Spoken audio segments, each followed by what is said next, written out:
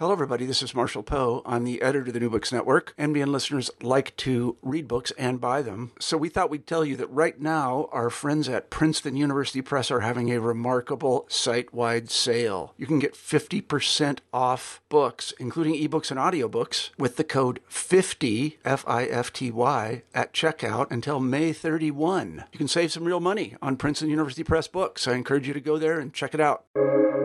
Welcome to the New Books Network. Welcome to New Books in African American Studies, a channel on the New Books Network. I'm your host, Adam McNeil. Today on New Books in African American Studies, I'm interviewing Dorothy Berry, Digital Collections Program Manager at Houghton Library, Harvard University. And so thank you so much, Dorothy. How are you doing today? I am doing as well as can be expected. Considering y'all who are not hip to the day that we're recording, it is 4/27, Thursday, January 7th of 2021, and we are a day removed from, I don't know if you want to call it a coup, I don't know what you want to call it, but some wild happened on the Capitol, and so wild, rabid, white supremacists, we're going ham in the Capitol without much resistance from the law enforcement entities at large. So we're still working, we're still doing our thing, and trying to bring some levity to both parties here, and you on the other end that's listening to this whenever you're getting this. And so I just want to say thank you, Dorothy, for taking the time out of your schedule to chat with me about all of the cool shit that you do. Well, thank you. I mean, it doesn't feel very cool while you're doing it, so it's good to hear that that's how it's perceived on the outside.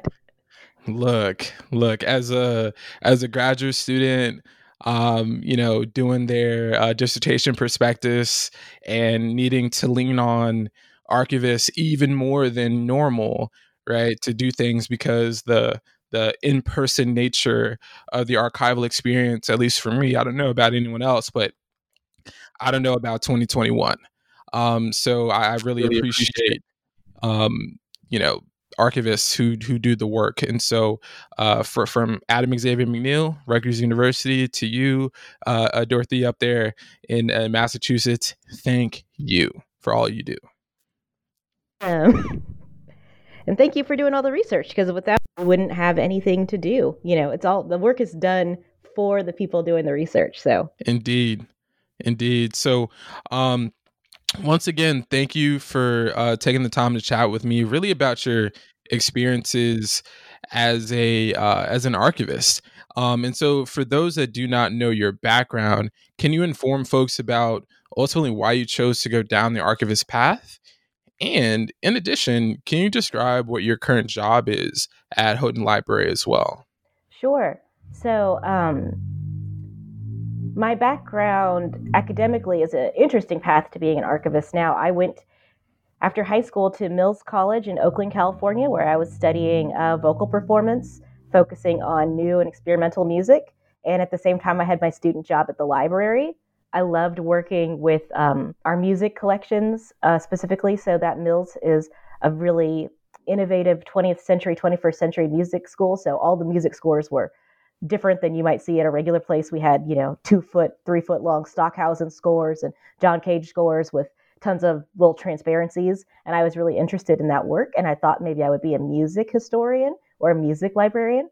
And then towards the end of my undergrad, I got really interested in African-American musical theater, popular music in the 19th and early 20th century, and decided to go to grad school for ethnomusicology. And I got into the fantastic program at Indiana, where they also offer a dual master's program. So I did library school and archives and music school at the same time, and really saw that my interests were leaning towards doing this historical work, focusing on African-American history, and also sort of really interested in the digital accessibility portion, because I didn't have access to travel to New York to look at the archives at the Billy Rose Library, New York Public Library, but I could look online, and seeing how much research could be done if these resources are provided really inspired me to continue into the sort of work I do today. So currently, I am the first ever a digital collections program manager at Houghton, which is Harvard's biggest rare books and manuscripts library. And my job is managing pretty much everything related to digitization and digital research at Houghton. So I manage patron digitization, a fantastic colleague who I manage who does a lot of that hands-on work with patrons for sort of over-the-counter work. And then I also manage any of our larger projects and projects that might intersect with people's digital scholarship and digital humanities research. Fascinating stuff. And so, y'all, if you see anything at Houghton, we'll be talking about some dope things that Dorothy and her colleagues are doing over there. But hey, hit her email and her colleagues' email and got to do the work. And so might as well, chat with someone as awesome as Dorothy is. And so along with, right, y'all just heard Dorothy discuss, her Black First, right, at Houghton. But also we're in the midst of, also someone like really Black political strategists, Black women political strategists like Stacey Abrams from Georgia, right? And so along with now Vice President-elect Kamala Harris as well. And so, really Dorothy is leading the charge to really put more of African American history online, which is so important. And so for you, Dorothy, what does it mean for you to be at the center of this particular process as a Black woman archivist working at the Houghton specifically, and also in your just general field as well? So I would say that a really important and key, and has to be mentioned first, benefit that I have working in archives as a Black woman right now is the strength and fantastic work being done by Black female, Black femme, Black male, all Black archivists across the country. I'm constantly inspired by the work of my colleagues, especially my colleagues. I'm always most inspired by the colleagues who are doing work that I look at and think I could never do that. I have colleagues that do fantastic work with digital archives, doing social media to capture all of, amazing Black memes and internet culture, and colleagues that are doing really embedded community work that involves going above and beyond what you would think anyone's library job is to get connections and assistance to communities. So I would not be able to do any of the things I do without those people, both going before me and my ones currently, who just are inspirational. I would say doing this work, especially, so I tend to focus on more historical work in the 19th and early 20th centuries, those periods. It is, it can be very emotionally trying, both because you as a Black person, or as even I would say if you were a white or whoever else, if you knew about the eras, you know how important this material is, but it's not what has been passed down as what's important of 19th century America. When you think maybe Frederick Douglass, Phyllis Wheatley, they'll give you that. But what's important is, I don't know, Walt Whitman and Emily Dickinson and Thoreau, and those are, and they're not to say that they're not important, but those get to be the big names. And so it's difficult when you have to feel like you need to prove that, Richard Allen is an important figure, or you need to convince people that this Absalom Jones is not, a minor figure. And it's not even necessarily, at least in a lot of my experiences, that people are arguing against you, that they're saying these people don't matter. It's just that they don't know. And for any of us, at the end of the day, when you don't know something, unless you've really adapted a deep level of humility, if you don't know something and you know that you are a scholar or that you're smart, your initial response is often like, well, it's probably not that important. Right. And, we're all guilty of that in some avenue of being like, well, I mean, I'm pretty much an expert, so if I didn't know that, maybe it's not a big deal. But that can be trying. And even, I do a lot of work with racially inflammatory material, which is there's often a lot of that in these institutional collections. And that's also a type of trying. I think it builds up over time. I do a lot of work around blackface minstrelsy collections. I've been doing work on those for years. So I'm not immediately shocked by their extreme racism, but it piles up. Once you're dealing with hundreds of records and you're seeing nobody has fixed them before, and it all starts to build up on you in a certain way, which is why, especially I think about my colleague, Holly Smith, who's the archivist at Spelman, and she is always such a big proponent of taking care of yourself when you do this work. Because much like Black professors of all sorts, Black archivists and Black librarians often end up having to take on that extra work, or feeling like you have to take on that extra work because, maybe Black students aren't talking to anybody else but you. And you don't want to tell them, I'm not going to help you, Black student. But also you are very, you might not have the time. And that's what I know. I hear that from faculty constantly. And it's that sort of thing can pile up too. But you've just got to find that support. And I'm really blessed to have just tons of support from people. Amen to that, because Lord knows not everyone necessarily has the same kind of support. And oftentimes that can be the deciding factor about continuing in the profession, whatever, the chosen profession is. And so super duper glad that you found your network of support, to continue the work that you're doing, and in the process you're blessing so many people in the process, which is really what it's all about. And so, speaking of blessing people, you, as I was researching for this conversation, found out that you used to work at UmbraSearch, which is, for those who don't know, an amazing African American history digital resource for us all to go to, and I'll put it in the show notes. And so once again, first of all, thank you so much, because I love the database. It is phenomenal. And so can you describe what your role was and how you helped grow the platform's archival reach? Sure. So UmbraSearch is out of University of Minnesota, and I want to give credit to Cecily Marcus, who is the Givens Collection of African American Literature curator there. And this project is really something she developed and applied for the grant that eventually allowed me to work there for a couple of years. So while I was at University of Minnesota working on UmbraSearch, my job was to identify, redescribe, and digitize all of the African American material at University of Minnesota special collections that could be put publicly online, which is a big task. So I managed maybe like 6 to 10 undergrad student workers who were scanning all day long. And then finding the material. So they had initially had a list when they applied for the grant, because of course you need to have a list to get funding in the first place.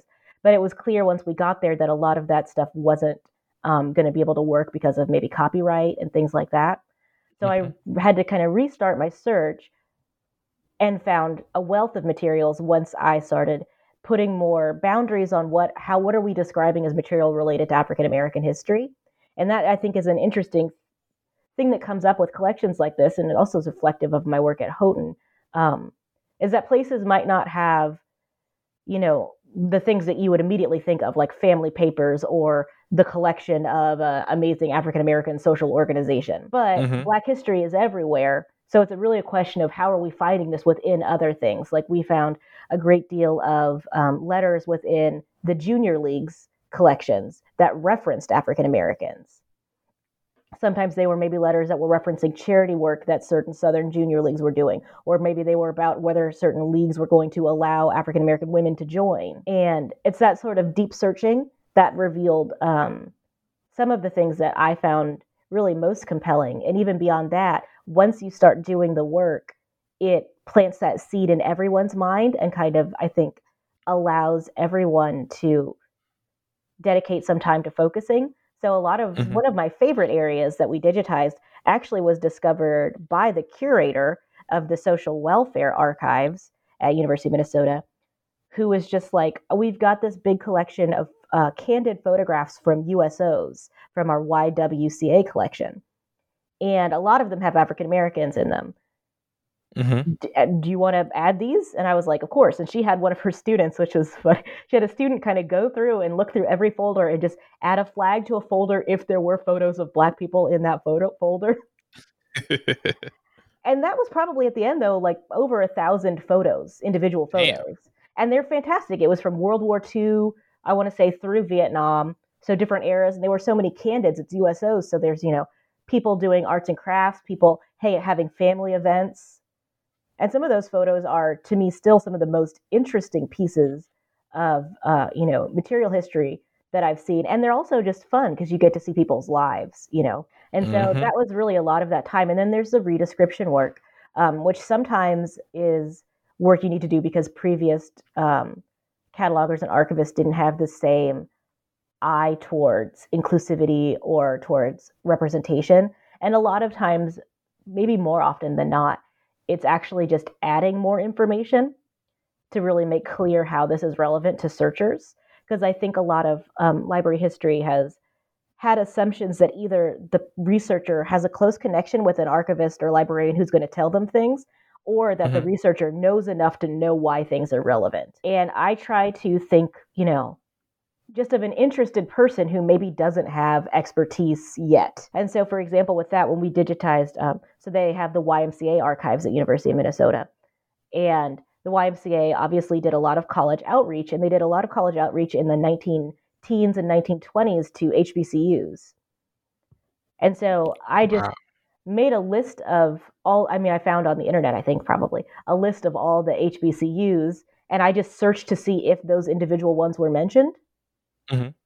And then I added in the description, though, this is the college manual for Grambling State, a historically Black college university. I might know what Grambling is, and most people might, but if I'm an undergrad, maybe who's not from the South, maybe I don't. Right. And so I try to. It's a difficult balance because you don't want to. It's difficult balance because you don't want to make things sound like you're talking down to people. And also, most of the time, excluding special jobs like the one I had at Minnesota, you just don't have the time to do that type of work. But I think that's something that's really important to me, is just sort of thinking, how do people search for things? And in my experience, people go to Google and you just type in whatever words you think are there and you expect to get the results. And our library catalogs are not as, we don't have Google money, so they definitely don't have those same algorithms. But I try to think of like, okay, somebody's searching for this. What's a word they will know, even if they're not an expert? That is so amazing because, when you just mentioned that, about folks, things are not always intuitive if you're not, enmeshed in this as our life's work. So I think about like going to another podcast, Code Switch, they always talk about the explanatory comma, right? And so it's like the question of like, when to use it and when not to, so as not to make some people feel alienated and others it's like, what are you doing? And so I actually think that that's actually a very important parallel to what you just discussed. And at the end of the day, right, sometimes you're researching when you're really tired and you just need something that will be, you might end up finding something that you never thought you would find, just scrolling on the internet that's digitized and can save you so much time. And Lord knows, time is of the essence in many different aspects of our lives, right? It's so true. And I mean, I know in my own research, I've had that experience where you are searching forever and you are just having to like dig page by page, and you finally find one page that has like the sentence that proves the point you're making, or it has that quote from the, the primary source quote that says your theory. So now you've got it all pulled together. Especially when you're doing historical work, it's great to see the person in the past saying like, I realized what I was doing was sort of a parody. And you're like, perfect, great. I'm not making this up. He said it. Amen. But doing that work is so much easier if maybe somebody put in the names of people that are talking in this piece of paper. Look, you ain't said no lies, because I remember, offline we were talking about Appalachia, and so I actually do work on Black Appalachians, specifically in and around the Great Smoky Mountains National Park area. And so I remember I did some research at Western Carolina University's Special Collections, and I remember, mulling around doing some work, just talking to people about, this is funny enough, this is at Walmart. I didn't do this deliberately, but it just happened. People were like, what you doing? What you doing out here? Dreadlock man, darker skin, You know, you know the look, right? And so I remember doing research around African American lives in the antebellum era, thinking about questions of slavery. And I remember people telling me like, no, slavery wasn't happening around there, or it's not as not as important to the local economy as other areas of the antebellum South. And I'm just like, then first of all, why am I here? Clearly, the National Park Service is paying me for something. But then also, it got even worse once I go to the special collections and I'm looking for slavery, enslaved people, and also slavery materials, archival data. And, it's not on the finding aid, it's not in the metadata. But once I go through some of the collections, like my physical, hand touching them, I'm realizing, oh shit. Well, if I was just a researcher who didn't live in the area for the summer and was coming in for a very short trip, I might not have had the time to do the necessary research to realize like, oh, this is incomplete. There's a whole, like, the most important, like, and wealthy enslavers in the entire region west of Asheville, North Carolina, are in these papers. And yet, if you go on the internet and search, they're not there. Yeah. And that, historical silence is, my God, right? Yeah, I mean, it's a very common situation, and it's difficult because there are levels to which this inaccessibility happens. There's a base level which archives are very poorly funded, and people don't necessarily have the time to do the deep work that they would like to do to create that better access. And that is that's a home truth that needs to be said. We always need to say it because archivists are always worried when you talk about this stuff that it sounds like you're, dogging your colleagues other places. But none of us have the time to do the work you really want to do. And even if you do have the time, you might not have the authority over prioritization. So you might think, what's important to me is making sure that we go back through all these finding aids, and next to everybody who was a enslaver, we put enslaver so people know if they're doing the search. But that project might not be relevant to administrators, or depending on where you're at, the administrators might think that makes them look bad to the descendants who still give them money. And, all that sort of thing. But it's really true. Once you get your hands on things locally, or you get that different information, you can open up new worlds. That story you were just talking about, Appalachia, is very relevant to me because I'm from the Ozarks in Southwest Missouri, where that's the same narrative. You used to see on the Park Service's websites about the national Civil War grounds that are at Wilson's Creek in Southwest Missouri, that slavery in Southwest Missouri was not as big a deal as it was in, the Delta South. We didn't have big plantations. And I think the phrasing was actually said something as sort of heinous as most people had a few slaves who lived and worked with them side by side like family. And, that's not how I experienced my family. And if we really want to get into it, if they work side by side like family, that's probably a darker story than you are telling on this website. Indeed. And I will say, for me, I have had a lifelong sort of awareness of these historical silences, even though I definitely haven't had a lifelong knowledge of a term like that, because I grew up in that area where everyone was saying that slavery was just not part of our history, even though if you know anything about Missouri, Kansas history, I mean, slavery is kind of like definitively part of Missouri history. Because I grew up in the house that my great-great-great-grandparents built in 1872 with land given to them by their former enslaver/parent. Wow.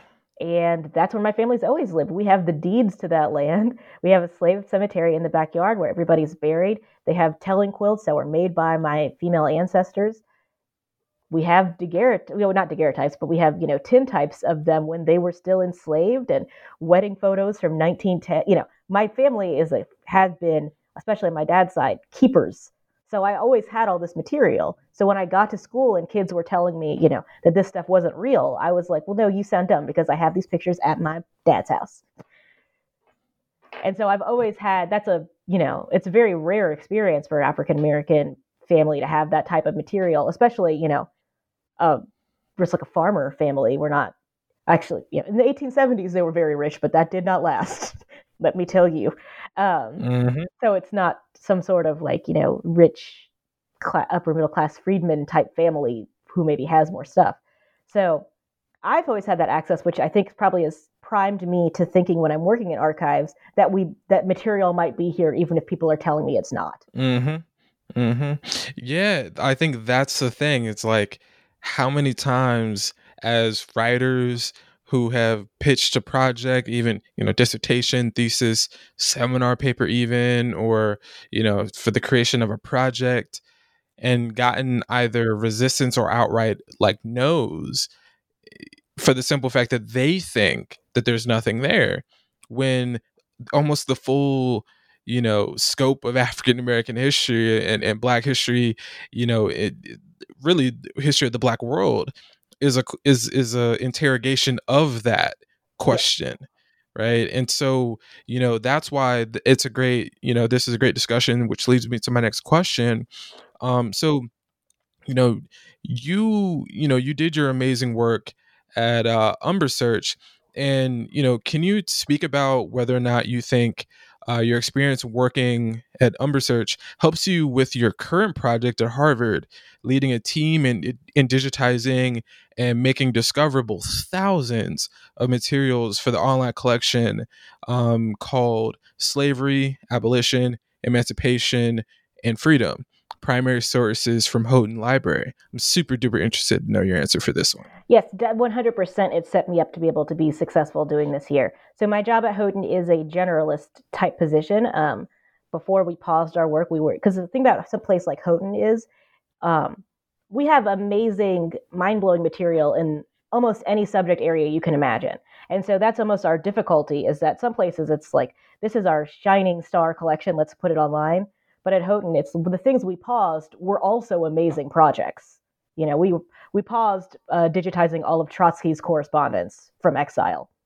Wow. That's nothing to sniff at.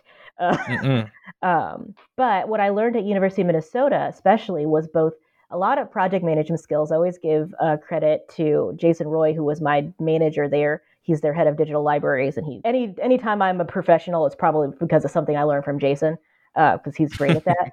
But just that sort of project management. And also what I learned there, of course, is that I found so much amazing, and with the assistance of others always, amazing material at University of Minnesota, which I don't think anybody really would think of as a place that has, if you didn't know, you wouldn't think of that as like a rich African-American collections holding place.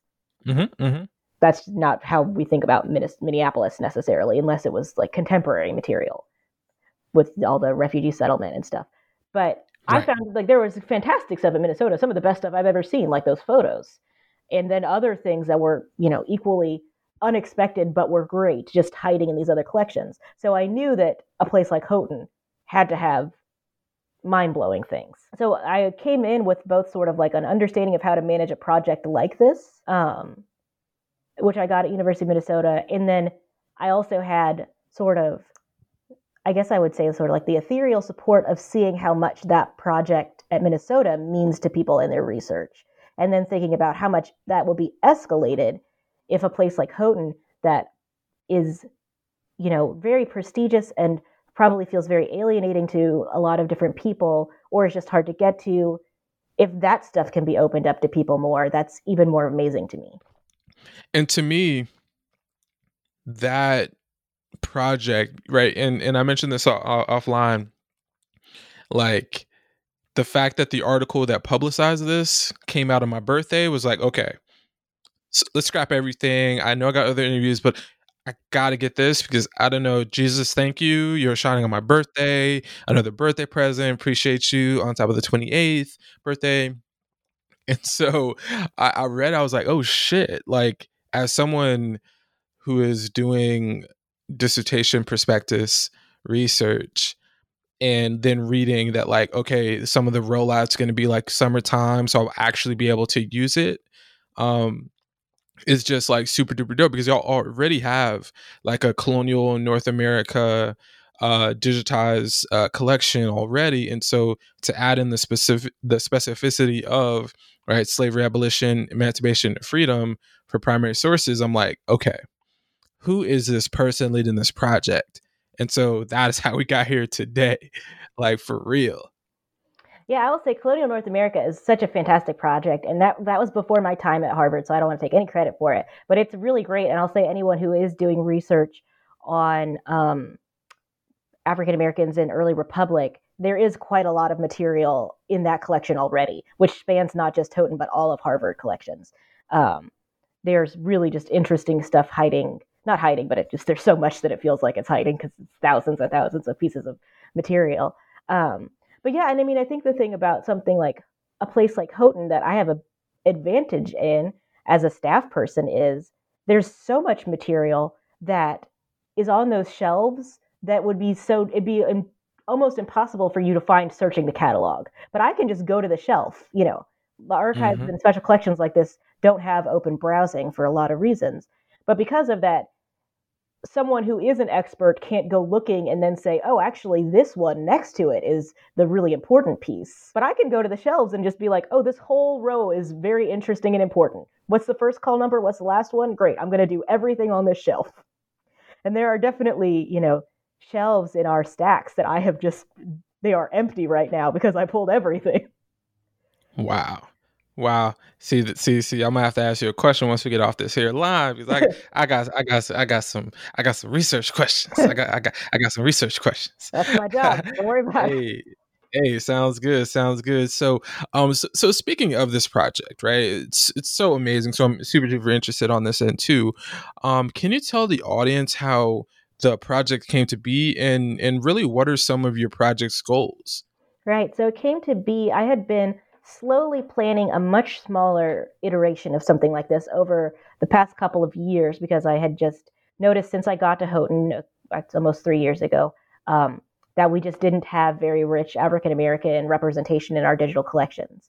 And that's mainly because we didn't have anyone on staff who was an African Americanist. And because that paired with, like I said earlier, we have so much fantastic material that it's, you know, so you need to have somebody who's actually saying, I'm putting in the vote for this and I want to push at it. Because if not, it's not, you know, we're not going to be digitizing something that's bad. We're going to be digitizing amazing things that are just not that. But that has meaning for me. So, of course, I pushed for it. And then this summer, you know, all universities and every institution were making responses to all of the unrest and police violence. And like we've been talking about, I moved here to Cambridge from Minneapolis, and I lived, you know, the target that got set on fire was the target that I would go to. And you know, my best friends since childhood, weirdly, because we both grew up in the Ozarks and both ended up living in Minneapolis 20 years later, which is just wild. But you know, she lives in a neighborhood where the police precinct that was caught on fire, that was the police there. So she was on lockdown. You know, every night I'm hearing from my best friend that she's having health problems because of all the tear gas and, you know, all this sort of stuff. So I was feeling very sort of ramped up and like, you know, I think like we all did, I was having a lot of feelings about all this stuff, and then hearing from all universities statements that I didn't think they felt like, you know, Band-Aids, or they felt like they really had to go through a million different communications departments. And I wanted to do something productive, and I also wanted to make a stand personally. So I wrote up sort of just a project prospectus, and I was like, here's what I think we should do. Here's why I think it would be good. I don't have any details in this one page because I'm going to wait for you guys to tell me that you approve it first before I do the extra work. But I was just like, because I had been doing that sort of light planning work, I already had a list of, I think, 700 materials from our collection. And I was like, I already have a list. If you give me the approval, we can get this going. And then the senior management people at Houghton, who are all very supportive of me, just generally, they're all always great to me. It really took some time to consider it, and they just went ahead with it. You know, the head of the library, Tom Hyrie, was saying to me that he was fine with the pause. It was necessary. You know, if anybody had a problem with it, they could just talk to him. Luckily, nobody did have a problem with it because everybody, even if they weren't something they would have thought of on their own, I think people got on board once they heard it. And the goals to the second part of your question are to sort of kind of, that's what I think of it as, my goal is to do as much as I can on this. So we're digitizing materials constantly. It's a little slower than it would normally be because since everybody is remote right now, you know, digitization, our highest priority as a university needs to go to classrooms, everybody's course reserves and stuff like that. Mm-hmm. So we are doing as much as we can when we can. And we realize that we're not going to finish the project in a year. So it's a year is the pause of everything. But when that year's over, it's not going to be like, okay, this is it, next thing. We're just going to have to figure out how to reprioritize so other things can also be done. But because of that, I'm trying to get as much time in on this as I can right now. So we are digitizing the things. I have my group of amazing colleagues, Micah Hoggart, Monique Lazier, and Christine Jacobson, who are on my local project team. And they are filling out this database that I've created for all of these materials. So actually changing the records for materials requires us to get catalogers on board, and there are a lot of rules. And I'm trying to be speedy and efficient. So instead of doing that, I made a database that we are at the end of the project going to upload to Dataverse, which is a Harvard sort of data repository, so that scholars can do computational research on this material. Ooh. If that's the type of research they do. Basically, my goal is to make it accessible to as many types of researchers as possible. So we have on one end, we want to have, as pretty as we can make it, public-facing website that's open to the public. You don't have to log in or anything, that has all of the digitized materials. And that is what I'm thinking is for everybody. And then the other hand, we want to do as much as we can to provide access to this material as data. Mm. So there's both this database we're building where it's got fields for dates and publication locations and names, which at minimum will allow people to do sort of research on where things were getting published at what times.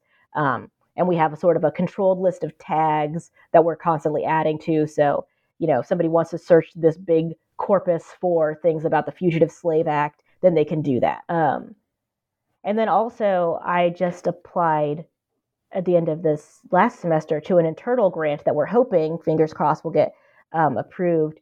So then we can pay, instead of having me or Houghton staff writing the interpretive text for the website, we applied for that so we could get honorariums to pay our African American and African Studies students at Harvard to give them honorariums to write the interpretive material themselves. Ooh, that is game changing. I told y'all Dorothy Berry was fire. Didn't I tell you? I'm going to escalate it on you right now, because we also in that same grant asked for some funding to pay a local educational consultant and a dear friend of mine who's currently working with Boston Public School Systems to develop an elementary school, I think, Black Studies curriculum, to pay her to write a middle school age guide to using this type of digital collection. Next freaking level. Because I want it to be as accessible as possible. And I know that, I and my other colleagues, we're smart people, we can read enough things and try to do that. But the best case is always to try to get money to pay the actual people who are experts. Mm-hmm. So that's the real goal. And that same grant, which we're hoping for, also would escalate that computational research ability. So it would have abilities for us to provide the actual images themselves for that type of computational research. This is that Dorothy Porter Wesley. This is that Carter G. Woodson kind of shit, like tradition kind of shit. This is next level. And to those who are listening, I hope that y'all getting ready. Folk at Harvard and everybody else getting ready for some of these records to come alive, because, this is actually perfect, because I'm actually putting together for the Junto Early America blog. One of my next posts is actually putting together a list of early America. Well, actually, what I call hashtag Black in vast hashtag Black in vast early America. List of primary sources that are digitized online to use this semester for teaching and for research purposes. And so so Umbra Search is on there, along with this project. I'll just link the initial article, because I think it's just going to be really good for people to use this, because oftentimes people know about the civil rights era Black folks in 20th century, maybe late 19th, but really once you get behind get before the Civil War, so much less is known about Black life. And so as a early African Americanist, it is my charge to help folks learn more and to have more. And so learning even more about your own family story is just so remarkable, and so glad that you're doing this work, because I truly feel like you're called to this work. Yeah, I mean, I find that it is, for me, just like, as you're sort of saying, it's very spirit lifting when I look through these materials, because I am not an early Americanist. But this summer, even, for example, I wanted to try out Scalar, which is a digital publishing tool, just so I could both get personal experience with it, and then I was thinking maybe faculty would be interested in using it with all the new remote teaching. So I wanted to get some facility with it. And I decided, I'm going to make a site around one of our primary sources. And we had something that was called just this collection of slavery contracts, which is not a very informative title. And then I was like, well, I know about slavery somewhat. I can probably write this up. And as I'm looking through it, I discovered, this is, for me, at least thinking of early America, one of the most interesting collections of 3 contracts. They are all pre-1829 New York, so it's Gradual Abolition Act material. Mm-hmm. One of them is a widow who is selling an enslaved person, so we have like women's property law. One of them is Moses Judah, who was the only, I think, Jewish member of the New York Abolitionist Society, and he was purchasing the indenture of a 10-year-old child. That's very interesting. And then the last one was from New York State, and it was from New York City, and it was the Department for the Poor, the department they had set up to place previously enslaved, currently indentured indigent children. And it was a contract they had written.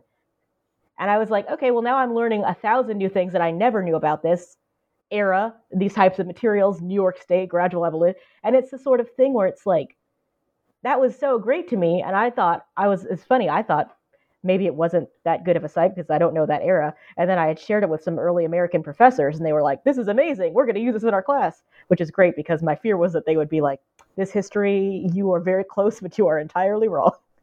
Right. But there's so much of that. And I think that, the material is just sort of there. And the benefit of doing a project like this Slavery, Abolition, Emancipation, and Freedom, where we're doing a lot of material, is sometimes things maybe don't seem as compelling as an individual object if you're not an expert on that. But then when you see them as a group, they become interesting. So we have like thousands of abolitionist pamphlets.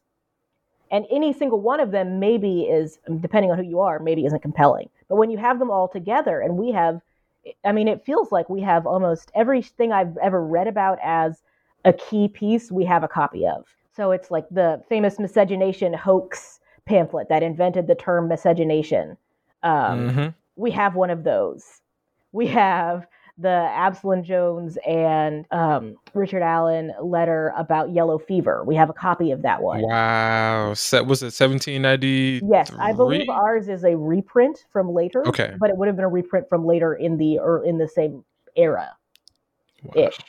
But so we just, the things are all there, and but when you put them together, then you have that ability to, even if you're not an expert, see the importance and see the conversations. Because I think I agree with you so much that sort of in the popular mindset, slavery is like, or even Black history is like 1860, people were enslaved, and then the war came. Right. But nobody thinks about like those first couple of centuries. We just don't even think about them. And so this material really opens that up. And then the more I'm learning even about that, it's opening up also the different ways in which Black people express self-determination through these materials. Mm-hmm. Yeah, and it's so fascinating that you chose New York, because one of the things that I'm interested in just generally as kind of like almost pretty much like my personal mission statement and professional mission statement is, I spoke about Black Appalachia. And so I'm also writing my dissertation on Black women's freedom strategies in 19th century, in the 18th century Black Mid-Atlantic. And so looking at, specifically the states and colonies of New Jersey, Pennsylvania, specifically like the Philadelphia area, Maryland, and Delaware. And it's interesting to me because, and it'll probably have to incorporate New York because of, the networks of slave owning, but also the networks of communication from the enslaved. And so to me, what connects both Black Appalachia and this Mid-Atlantic Project is when people think about quote unquote American slavery, in their imaginary, it's primarily the antebellum South, as if, slavery did not occur in somewhere like New Jersey from the 16th, from the 1600s on until the Civil War. And so, or New York, where it's, was it July 4th of 1827? Mm-hmm. And so these are long stretches of time that slavery, at least in the American imaginary, doesn't touch and or infect. And so my mission statement is to say, all this land is entangled in this mess for the simple fact that this is all indigenous land anyway. Yeah. So you add the African and the enslavement of African and African American people to this discussion. And so, like, for me, I'm so fascinated to see the work that you're doing online, because I think it's going to be really transformative for so many people. I mean, that's my goal. I always just think of how great it would be if something I have helped put online is something that spurs someone like you who is already doing great research and has these great ideas and just needs these pieces of evidence. Mm-hmm. Because we have them. And I always just, there are obviously, of course, so many historical silences and archival silences, but there's also a lot of things that just people don't know about that we do have examples of. Amen. So speaking of examples of, do you have a favorite single archival document that you ever handled that will be digitized in this collection? So for this particular collection, I don't know that I have a favorite. I'm never good at answering any sorts of favorite questions, even like favorite movies or things. But there is one I've been working with lately that is very interesting to me. And I've been doing a lot of research on it because I'm moderating a panel about this item. And it is called A Picture of Slavery for Youth, and it was by Jonathan Walker. So this is a juvenile abolitionist text, so a book for kids, to convince them to be anti-slavery. And it is from the 1840s. There's not a clear publication date, but it's probably post-1845. And Jonathan Walker was famous at that time because he was a white man who had moved to the South, and he was very anti-slavery, and he sort of like pulled a little John Brown and helped or tried to assist 7 enslaved Black people to freedom by sailing them on a boat north. And then their boat was stopped, and people were suspicious of this guy with these Black people on the boat. And eventually, Jonathan Walker, ends up going to jail. And they were so mad at him, and this is in Florida, actually. And they were so mad at him for wanting to work with Black people and free them that not only was he put in jail, they also branded his hand with 2 S's for slave stealer. So he became like a public lecturer, and he lectured with Frederick Douglass and stuff. And this book is so interesting to me because I was not previously particularly familiar with children's abolitionist literature at all.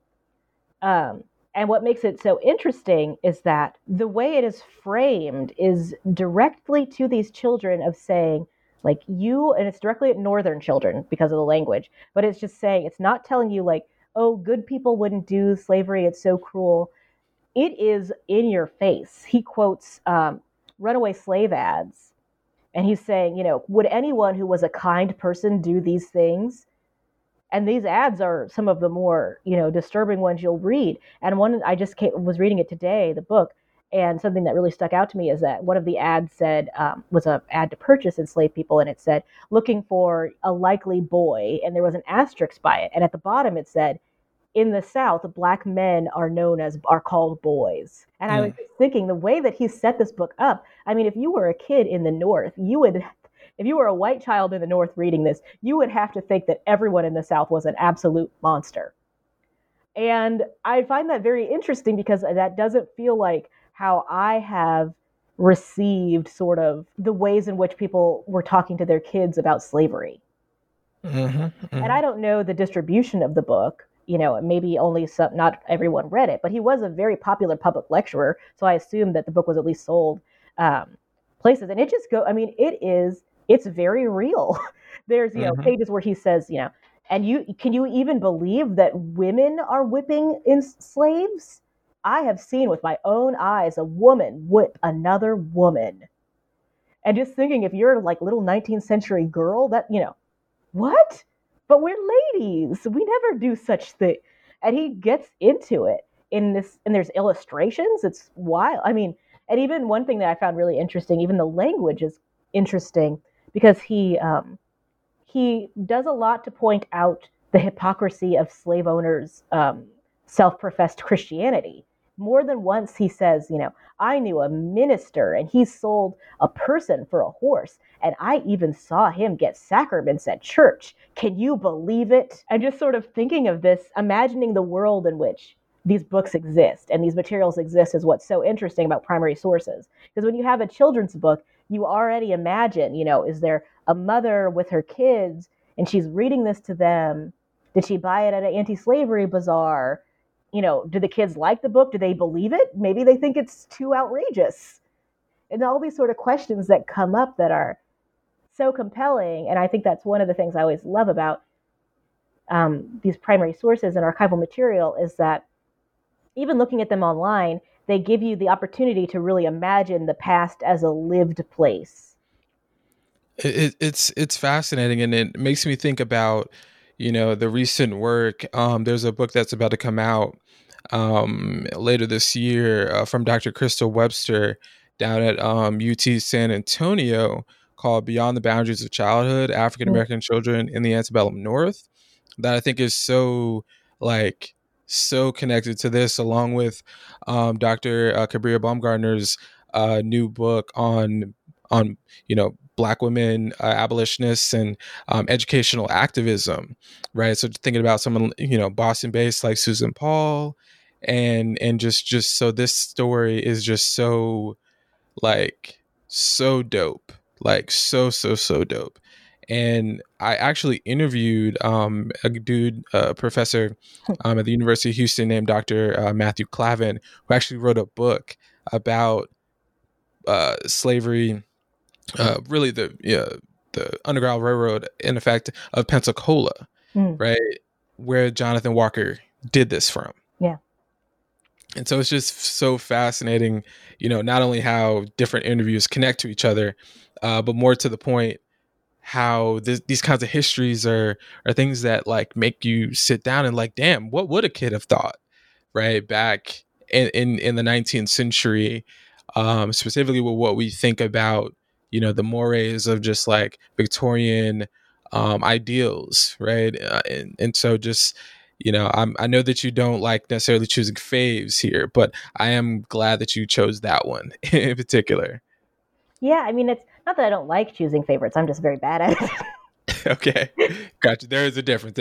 I got you. And so with that, and actually moving in another direction for the conversation for the time that we have here, being an archivist, it can obviously be tough, right? And then being a Black archivist, and then being a Black woman archivist, right? So can you talk to us about what do you see as some of the biggest challenges that are faced by you and many of your colleagues in the archival profession?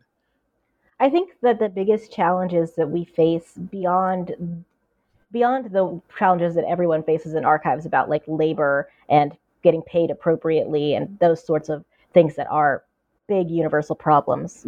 We have a contingent labor situation that is mirroring the adjunctification of the teaching side.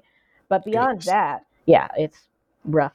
But beyond that, I think that, libraries the stats are usually somewhere between 84, 87% white. It's mainly white women. And you end up, and I've heard this from almost everybody I know who's a Black person who works in archives, you end up either being tokenized, you end up being maybe the only Black person some of these people ever interact with. And it's hard to do the work which you are connected to and which you are an expert on. And, you can't separate your emotions from things because you're a human who's alive. But you are at that disadvantage of being the only one who actually has an emotional tie. you know, you are at that disadvantage of, if you hear somebody make a little joke that's racist, like a smart people racist joke, like people will do in life. Mm-hmm. You are you have that sort of thing that anybody has when they are the only one, or when even if there's more than one person, you feel like you have to be a representative of your people. Ooh, Lord, have mercy. You're Mm-hmm. in that space of sort of, how do I make this work? But also, this is my job. I'm not trying to get, I can't, you can make a big deal. You could be on Twitter or something and you can really call everybody out, and that might be good. But if you need a job, then maybe you're not in trouble. And that sort of balancing act can really affect people's morale, because I don't know a single Black person in archives or libraries anywhere. I mean, any single where who doesn't have at least one story of extreme disrespect.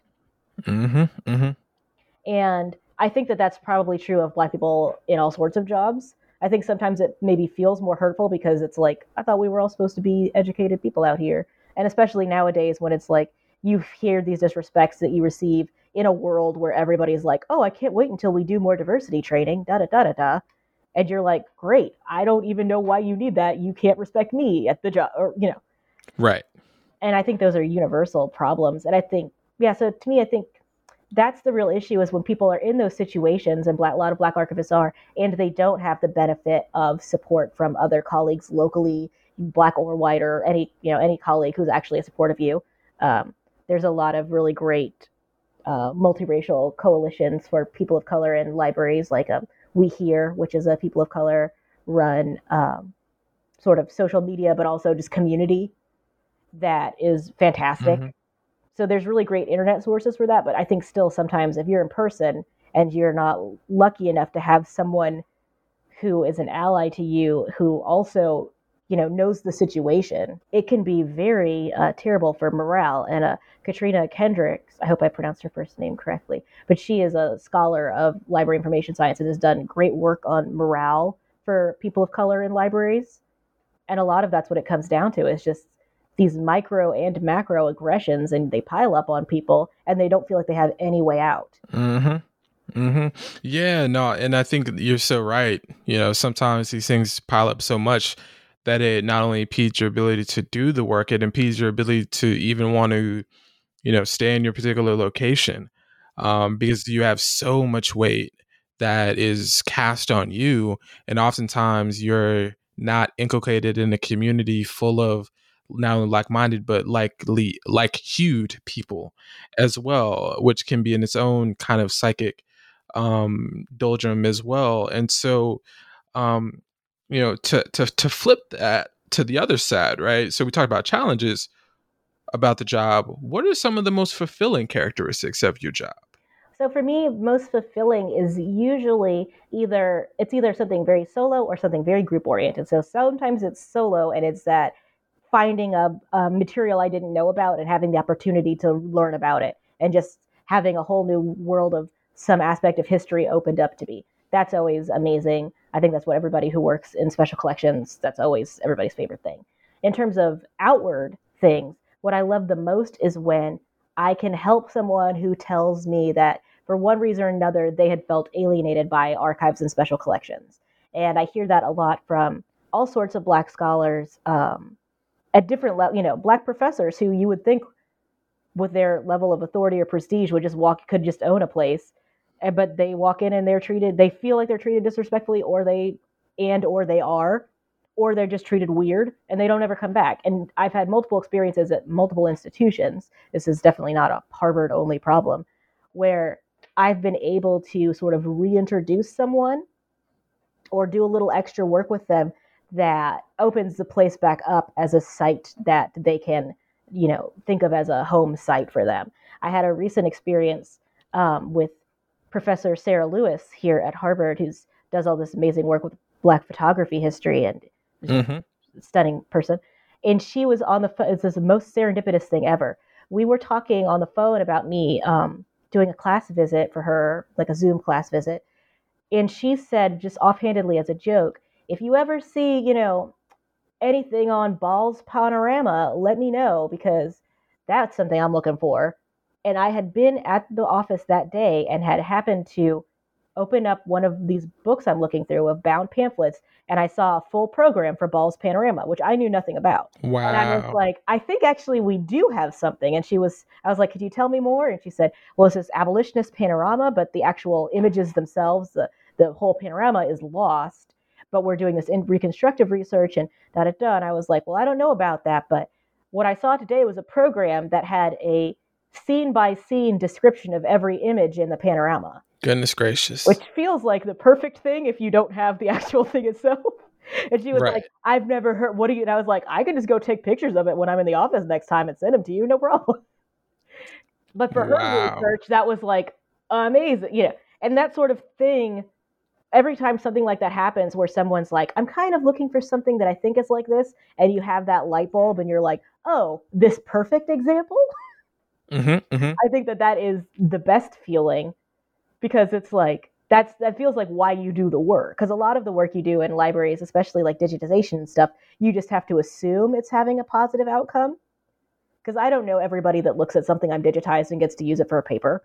You know, you just have to assume that somebody's looking at it. So whenever you have those great reference experiences with someone, or even just introducing them to a tool that's very useful to them for digital research, I really love that. And I especially love it when I can talk to like an African American student who has felt alienated from special collections because of the architecture or the interactions, and just sort of chide them into giving it another chance if it will help them. You know, I talked to a student who was doing this really interesting research on Black women in daguerreotypes, and she wasn't coming to Houghton because she felt like Houghton wasn't her scene. And I was like, I don't know if it's your scene, but I do know that we have a ton of daguerreotypes, and we also have like a fund that purchases daguerreotypes. So I'm saying, like, if that's what your deal is, maybe you do want to get to know these people, even if you're going to maybe not be best friends. Well, damn. As Gucci would say, goodness gracious. Well, sometimes, you know, and I think that's, and I don't ever like to push that hard, because that is so individual, and I don't want to make anybody feel like they're selling out or doing something that's against what they would be comfortable with. But if I can, sometimes if I'm like, I mean, if you want to do this type of work, let me help you figure out how you can work with people, even if this is not your scene. Amen to that. Doing the Lord's work. I love that. That is just so important, because, I think that's why it's always important to, like, hit up an archivist, hit up the people that helped you out, because, if you're writing a book or a dissertation, they might not see your acknowledgments there, but you know what? An email will help. And I would say everybody I know in archives, regardless of their expertise, their subject areas and stuff, everybody wants to be as helpful as possible. Like sometimes like I said, sometimes you just don't have the time because you're crushed, with all your responsibilities. But I don't know anybody who doesn't take like a lot of professional and personal pleasure in being like, okay, well, actually, if you were to look into this folder, and I think this piece of paper is exactly what you need. Everybody loves that. Like, for real. Like, I remember, let me see. So what it have been around this time last year, the Historical Society of Pennsylvania, like, folks took real, like, when I tell you good care of me, great care of me. And I wish I had their name on me right now, but just like the amount of love that I got for the project that I was doing was really great. And not only that, the help, like, in terms of like, it's a good project, but also like the actual assistance, which, as someone who's, balling on a budget, it does help to have people that can, help you out, right, in terms of, pointing you in the right direction towards things, right? I had a great experience at University of Michigan's Clements Library when I was doing work on Revolutionary America. Had a phenomenal experience with folks. And so, I just try to pay it forward and just, at the very least say thank you. Because you never know, if Lord knows 2020 showed us this, you never know what something like that can do for someone as well. Yeah, that stuff has a lot of meaning for people, and it is, I do feel like it's tough because I speak out a lot, and so do others, about a lot of the problems in our field, a lot of the racism, a lot of the microaggressions, and they're very real. And I never want to downplay that. But at the same time, I don't want to downplay the amount of people I know that are just doing their all to create outreach, and especially in ways that maybe they get pushback for that people don't know about, So a lot of people do amazing student-focused work that everybody on the outside thinks is great, but you don't know that internally they're actually getting pushback for focusing on undergrads or something like that. So those thank yous go a long way for people. Amen to that. So y'all make sure you show love to the archivists out there in the library, folks. So, and also in terms of helping people, do you have as a seasoned saint in the game now? You're a seasoned saint in the game. Do you have any tips for aspiring archivists, especially Black folks, in terms of getting started, and also what to do if things are having a little trouble? What tips and tricks do you have for the people? So my first tip for aspiring Black archivists is to try to find the school that gives you the most money or that is the cheapest, because you need to get that MLS. A lot, especially universities, a lot of them, they'll have that as just a requirement for hiring. But I'm just going to tell you, don't go, personally speaking, I'm telling you as someone who went the opposite way, please don't go into student loan debt. Just, because we're all struggling out here.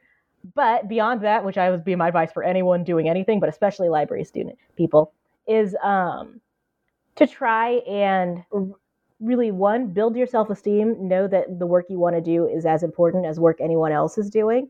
Two, value that even though you are literally a minority in the library context, which is 87% white, you have, because of that, you actually have expertise that other people you'll work with do not have, and that is valuable expertise. Whether that be your lived experience, whether that be your lived experience plus academic expertise, you have something other people don't have, even if it's as simple as, somebody wants to do local collecting of a community thing and nobody at your archive knows about what music young Black people are listening to, and they're trying to do something with teens. You might have the one thing that actually makes this actually accessible to people with just your knowledge. And two, in terms of the second part about what to do when things aren't going your way, and by your way, it means like when people are being oppressive to you at work, is you got to back up that earlier statement of really trying to build community, try to find mentors, and not being afraid to reach out to people. As I said, We Here is on Twitter, it's on Facebook, fantastic group. There's always early career people and students in there asking for tips and advice, and there's always people that I really respect, and sometimes myself too, if I'm capable, reaching out to them and doing them whatever assistance and guidance they can do. So just really, I think a lot of people that get into library work and archives work are naturally introverted or not going to be the one who wants to do that type of outreach. But I think that it's really, and I'm the same way. Everybody thinks that I'm an extrovert, and that is a straightforward lie. It is just a skill I've developed. But doing that work will really serve you because people will want to help you because we know that it can be tough. So if you are someone who is, just like when you're a student, if you are willing to put in the work of doing your best and then asking for someone for help, they're going to want to help you. And I know, I definitely, as much as possible and whenever I can, if somebody asks me, like a grad student asks me to talk to them, or they send me an email asking me about the job market or about my work, I try to take the time to send them a good response or to do that talk with them, because that stuff pays forward. And I've also, because of those experiences, I've sometimes been able to say, oh, for such and such project that someone asked me to do, I might know a library school student who's more qualified than me. Mm-hmm. And, we're all busy, so I don't mind saying, somebody asked me if I wanted to do like a community oral history type of project. And I was like, I have never done any of that, but I know a grad student who does an amazing project in her community in Queens, actually, I think, and she's fantastic. Why don't you talk to her? Here's their school email. There it is. So it's just making yourself, I think it's good to try and make yourself not anonymous, not in a way that's like clout chasing, but in a way that helps you form that community that you might not be able to find locally. Although I will say, luckily for me also at Houghton, one of my favorite colleagues who is always helpful for me and is a genius person is also a Black man in libraries, which is one of the rarest things to be. And so, keeping your eye open locally too to see maybe if they're not in your one section, but is there anybody around who you think you might be able to have a local ally with? Because having someone locally is always nice too. Amen to that. Amen to that. And so thank you for that, because I think that a lot of people, probably listen to the interview and like, I would love to maybe do that one day, right? Or, maybe I want to go this particular route, but might need a little push. And hopefully the entire interview, but especially this, your recent answer here, will provide the needed push and assistance to do that and to continue on in the struggle. And so, as our final question here, because obviously information and knowledge production um, really is a hallmark of, I think, democracy and the understanding of, you know, the fits and tricks of right information. And you see that with like, the QAnon conspiracy theories and such. And if I'm not mistaken, the woman who was actually murdered or killed, rather, on the Capitol was one of those people as well. So just like even just thinking about it, like at that particular level. And so, can you discuss for us as our final question here? I can't even talk now at the end. What role do you think archivists should play in the democratization of information and ultimately knowledge production? I think that we have a big responsibility to provide as much access as we can to materials and to prioritize, because as I said, we are all overworked, we can't do everything, to prioritize the work we do to better serve the current social situations, whatever they may be. Um, so many of the misstatements we've seen and false information out there seem to be potentially easily corrected by primary sources. I think about all the people that have historically been like, the Civil War wasn't about slavery, that was states' rights, and da da da. But then if you look at the constitutions of any of those new Confederate states, they all talk about slavery being the most important thing to them. They say, I'm doing this because of slavery. Not all of them, but some of them distinctly say that. And sort of thinking about our roles, there's been a tradition that I think is, at this point, very contentious, and most people that I know, at least, they are against it, but it's still in the mix, of thinking that our job is to be neutral and to provide objective information that then scholars do the interpretive work on. And like I said earlier, I come from an ethnomusicology background at Indiana that's in the School of Folklore. So I think a lot about subjectivity. And of course, for me, the idea that that objectivity doesn't exist. I can't describe something objectively if I'm looking at a historical object, because my subjectivity is what is writing the description. And I think that sort of being willing to own that is our responsibility and our power is important. So I think of that like with the work I'm doing, making accessible materials that directly relate to the history of things like, speaking of that miscegenation pamphlet, the history of misinformation designed specifically to trick people into thinking that their worst fears, even if their worst fears are quite racist, but that those worst fears are coming true unless they do something that is violent against actually marginalized people. It's our responsibility to make those linkages, not necessarily in a way that is deeply interpretive. Maybe that is up for the scholars, but it's sometimes the interpretation is light. I think our colleagues at the Beinecke, their social media team, I don't know, they're like the kings of that. Every time there's a current event, I feel like Beinecke is posting something that is perfectly related, and they do those connections in a way. They might post the Federalist Papers today or something like that, where you're like, okay, I see what you're doing. And that is our truth. I think that, that is a really important skill we have and ability we have, is to share this information and to just put it in the context. Because sometimes, a thing I say to people a lot when we're talking about making description more inclusive is that you don't necessarily have to put a trigger warning that says, this might be harmful because it's racist. But if I describe to you what blackface minstrelsy is, I don't even necessarily have to say this is racist, because when I'm telling you what it is, then you will know. If I say to you that someone dresses up like another person, exaggerates their speech, and pretends like they are an idiot or a criminal, you will know that is negative towards the person being parodied. And I think that for me, a lot of that is sort of like being willing to realize that a lot of what we had historically said was being neutral and objective was actually us siding on the oppressor's side. Because if I'm saying I don't want to call this planter a slave owner or an enslaver because that sounds too negative, I'll just say planter or plantation owner. That's a choice. That's not objective. You're making a choice. Mm-hmm. Mm-hmm.